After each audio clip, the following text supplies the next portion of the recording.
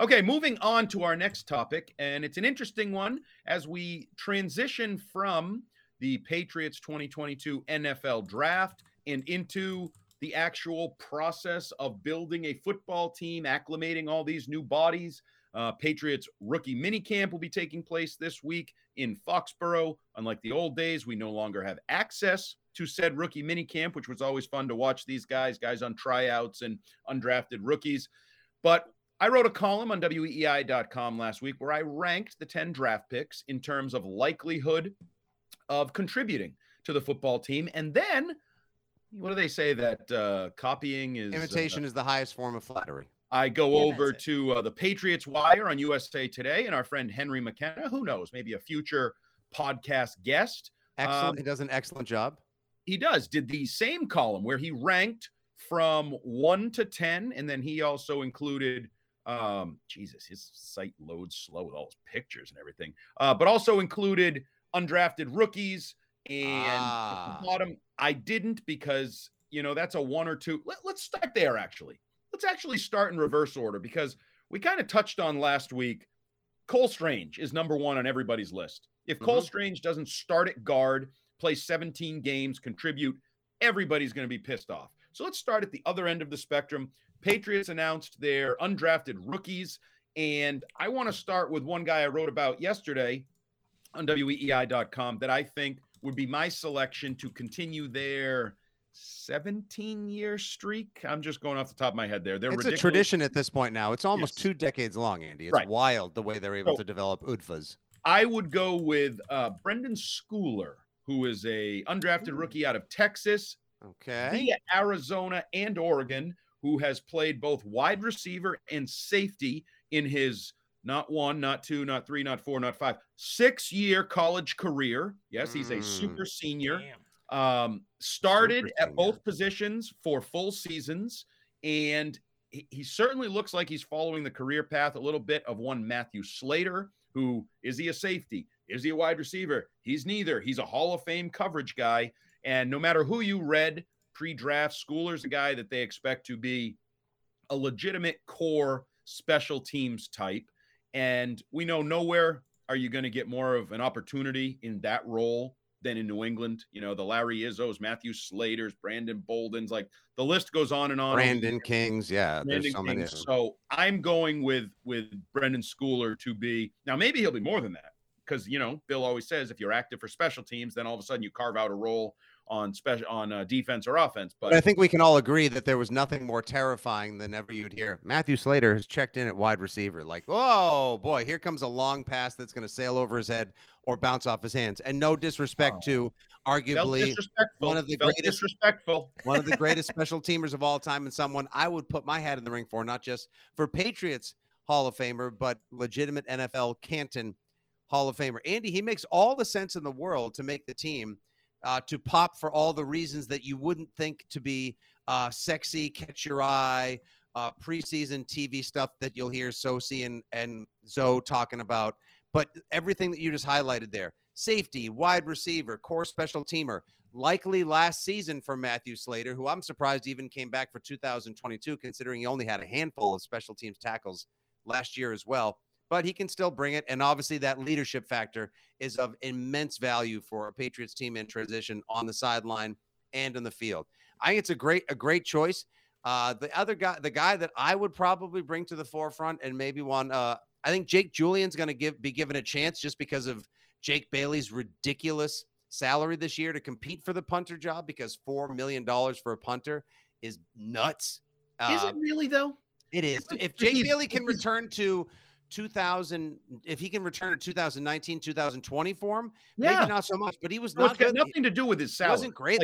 No, it does. It does. No, see, to me, it doesn't. If he does the job, the level that earned him the salary, which is going to a Pro Bowl, being an all-pro punter, I don't think anybody gives a rat's ass that he's making $3.95 million. Not us, them. The ownership does. I don't think they would either. I think what they say is, whoa. Is he slow to the ball? He's getting punts blocked.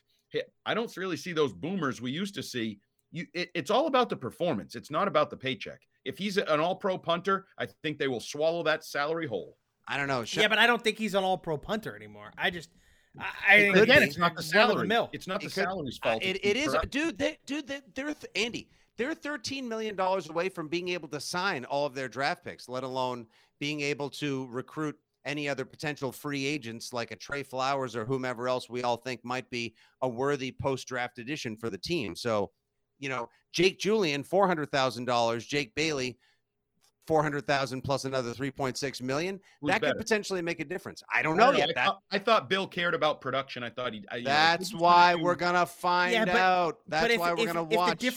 If the difference in production is Jake Julian is only 85% of Jake Bailey, but at a 10th of the cost, Belichick will probably give that trade-off. Then that means Jake Bailey's not that good. So again, going back to performance. It's got nothing to do with the salary. We'll see. The other guy that I was going to mention, though, I thought Jake Julian would make for a hearty, robust debate. I was correct.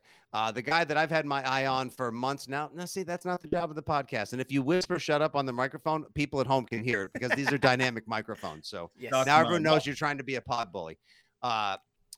De'Aaron King, the wide receiver. I knew you were going to pick him. It's sexy. It's superficial. It's everything that fits. Why is it superficial? Because just like they've got a tradition of being able to, but just because I cannot wait until this is a video podcast so everyone can see your big jerk face just bobbing around, mocking me and trying to literally lip sync what I say.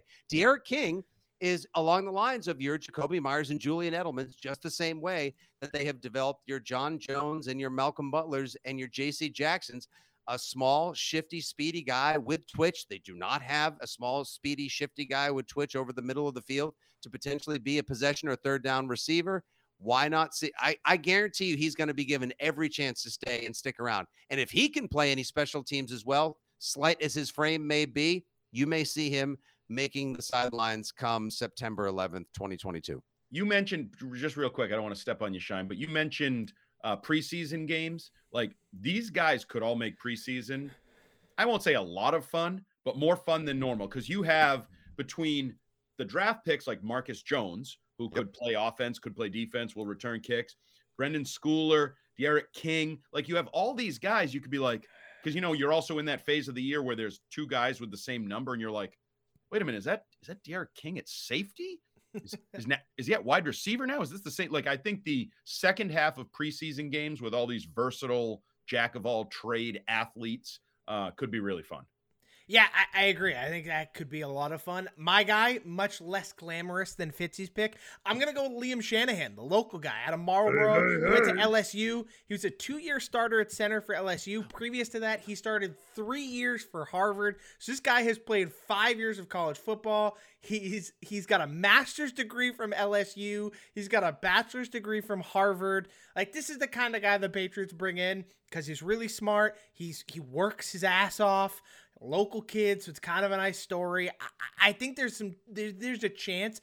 Belichick has a history with undrafted centers. Look at David Andrews. Right. Like, I think there's a chance that Liam Shanahan can come in and do something. He's 6'5", which is taller than I expected. Big boy. A Belichick center to be. But then again, I think just generally the position of center is getting taller. 100%. But he's only 300 pounds. And in some places it even says up only 270. So he's somewhere in that 270 to 300 range, which is very much on the undersized, but the kid can move. And so if you're going to be playing a much more dynamic run offense, Liam Shanahan could give you that movement. And he's played guard, he's played center, he's got versatility. This is a Belichick guy all the way through and through. And he may have snuck through all the way to the end of the draft, which would be brilliant. And he played at LSU. It's not like he played at South Dakota State. He played at a football factory, and like you said, he's got the smarts, kid. The versatility is also a factor. David Andrews isn't that big. Like, he might be a whisker. I'm almost 6'2", and when I saw him at the draft party, we're about looking eye to eye, and he's a dynamite guy, and he's been awesome. He's listed at 6'3", 300. 6'3", right? Yeah, so he's a whisker taller than I, 300 pounds. If you can beef up this kid, maybe, again, could be another one to add some depth to the guard, because aside from basically Trent Brown, Isaiah Wynn, is his job even secure? I can't guarantee it. David Andrews, his may or may not be. Onwenu is, and obviously Cole Strange. You could have between 4 and 5 offensive line spots up for grabs and or auction. Funny little story about David Andrews, also from the draft party. For anyone that's a diehard fan of Bear offensive line of the Patriots, He said that he did meet with Belichick before the draft years ago. Belichick looked him in the eye and said, look, I like you. I'm not going to draft you. And David Andrews was like, what? Did I tell this story last week? Hey, Andy, this is a great story. I'm glad we got to hear it for a second time. Damn it, I forgot I told it last week. Son of a bitch. No, but I mean, My bad. All good. I don't wish this on David Andrews, but if Liam Shanahan makes the roster and Andrews gets injured, right. You could realistically see a kid like Shanahan sliding in. And would there be some drop off? Yeah, of course. David Andrews is a fantastic center, but I think he could step in and fill that role. And so I think there's a really good chance he makes the roster and at least can show some contributions at some point throughout the year. Andy, what about your actual list versus Henry McKenna's now getting to the 10 draft picks?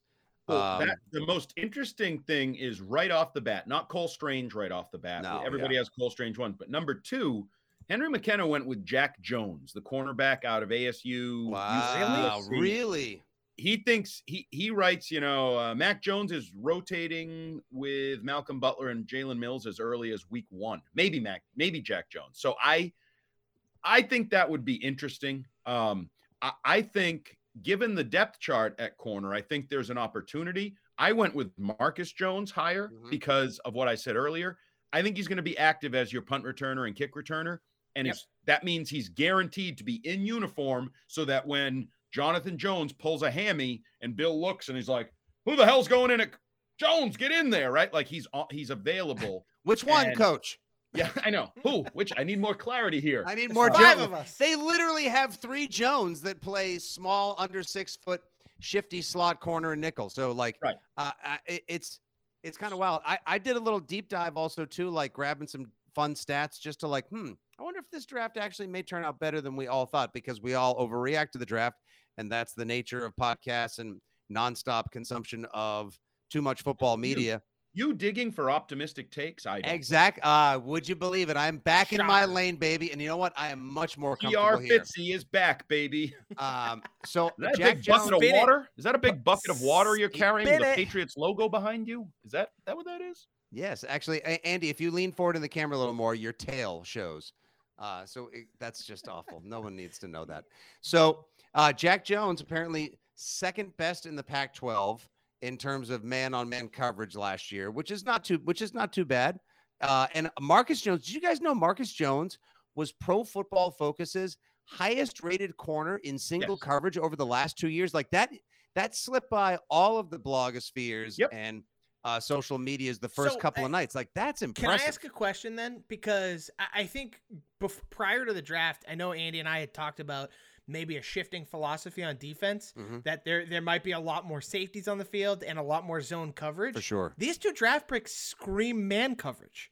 So is Belichick just covering his bases, or is there actually not going to be this giant shift in philosophy and it's just the size of the linebackers that is the only thing that's really going to change on this defense? Andy? Yeah, I'm not even sure how much that will change with Jawan Bentley potentially in the mix there as a bigger linebacker, and Raekwon McMillan, who we'll probably get to on a future podcast, I think is getting greatly overlooked in all this Cameron McGrone love. I think that Raekwon McMillan is the guy that you may see a hell of a lot more of on defense this year. But no, I think Bill has and always will want to be multiple, have the ability to play man and zone. I don't think he'll ever want to say, wow, we went down a road personnel-wise that I can never play man coverage again. I don't think that's not how he's built. That's not how he's done it for 45 years. So I think now they're undersized. This was one of the quotes that was out there from Mike Giardi, was that this was a Matt Groh draft because, his fingerprints were on it. These guys didn't look like Belichickian type players with the slow 3-cone for Thornton. The non-power 5 schools. The shorter, not as long cornerbacks. I don't know about that. I think Bill has drafted or brought in so many players of so many shapes and sizes and measurables over the years that people get a little bit too caught up in the prototype. And even Groh pushed back during the draft when asked about Thornton. He was like, I don't know. We had Randy Moss and Wes Welker. Are those guys from the same prototype? And you're like, no, they're obviously not. They're totally different guys. So, they bring in players that they think can be good enough to make their team and help their team. And I personally think Marcus Jones is getting undervalued as a corner Fitzy. Like you pointed out, I think everybody looks at him and says, oh, he was a return man. Yeah. No. He's a really good corner, too. Size is a question, but he's a really good cornerback. Well, Asante Samuel was small, and as much as I don't like the fact that he dropped an easy pick that would have sealed the dynasty and that he claps back at Bill all the time on social media, wasn't big, but he was a ball hawk, and that's all that you need. That's all. You just need somebody with a good nose for the ball, and that's one of, like, I've seen plenty of cut-ups where, like, he gets off his leverage sometimes and, like, crosses up on the first step, but has great recovery speed and a knack for the ball, and so does Jack Jones. And Belichick, if anything, the reacting to and preparing for either how he was caught off guard or the way things are developing is one of those assets and attributes rather that keeps him at the top of the game. All these spread offenses, he's going to need a lot of small, quick people to keep up with the flood of pass catchers and running backs all over the middle of the field, let alone running quarterbacks. And having guys like your Jack Jones or especially a Marcus Jones, that's going to factor into the equation. I do buy into the idea that this defense is going to go beyond super flex, that you're going to see formations and safeties that you're just like, wow, it's like, go back. What they call it? The old cocktail party where you have a bunch of like couple guys standing around the line and who's a linebacker, who's a safety, who's a corner. You're going to see everything to confuse and cover, I think, over the next season or next couple of seasons. And I think these guys will contribute. The one guy I saw on the list of the 10 draft picks, like I want Tyquan Thornton to work out the most because, you know, chicks dig the long ball, and who seems like he's going to be able to deliver the home run shot for the offense better than literally the fastest guy in the history of the combine. I'm not going to go back to my guy, Pierre Strong from last week. I think Stuber has a chance. I think Stuber has, like, again, back into the, look at this stat that was just sort of like laying around the corner of the internet. Apparently, like, second best tackle in the Big Ten in terms of pass pro and sacks allowed over the last couple of years. Like, how a big, wide body, just a large-o like Stuber could lay around long enough to go at the end of the draft.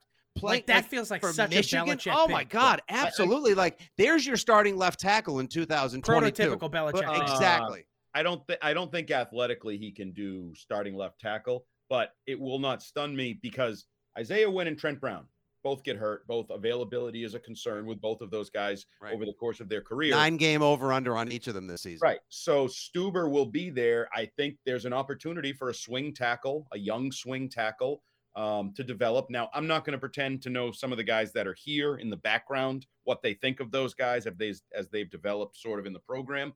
But I think Stuber athletically probably faces some challenges. I know there was some talk of maybe moving him inside to guard or even center. But if there's talk of that, he may also have multiple position versatility, which could help him get active as an extra offensive lineman.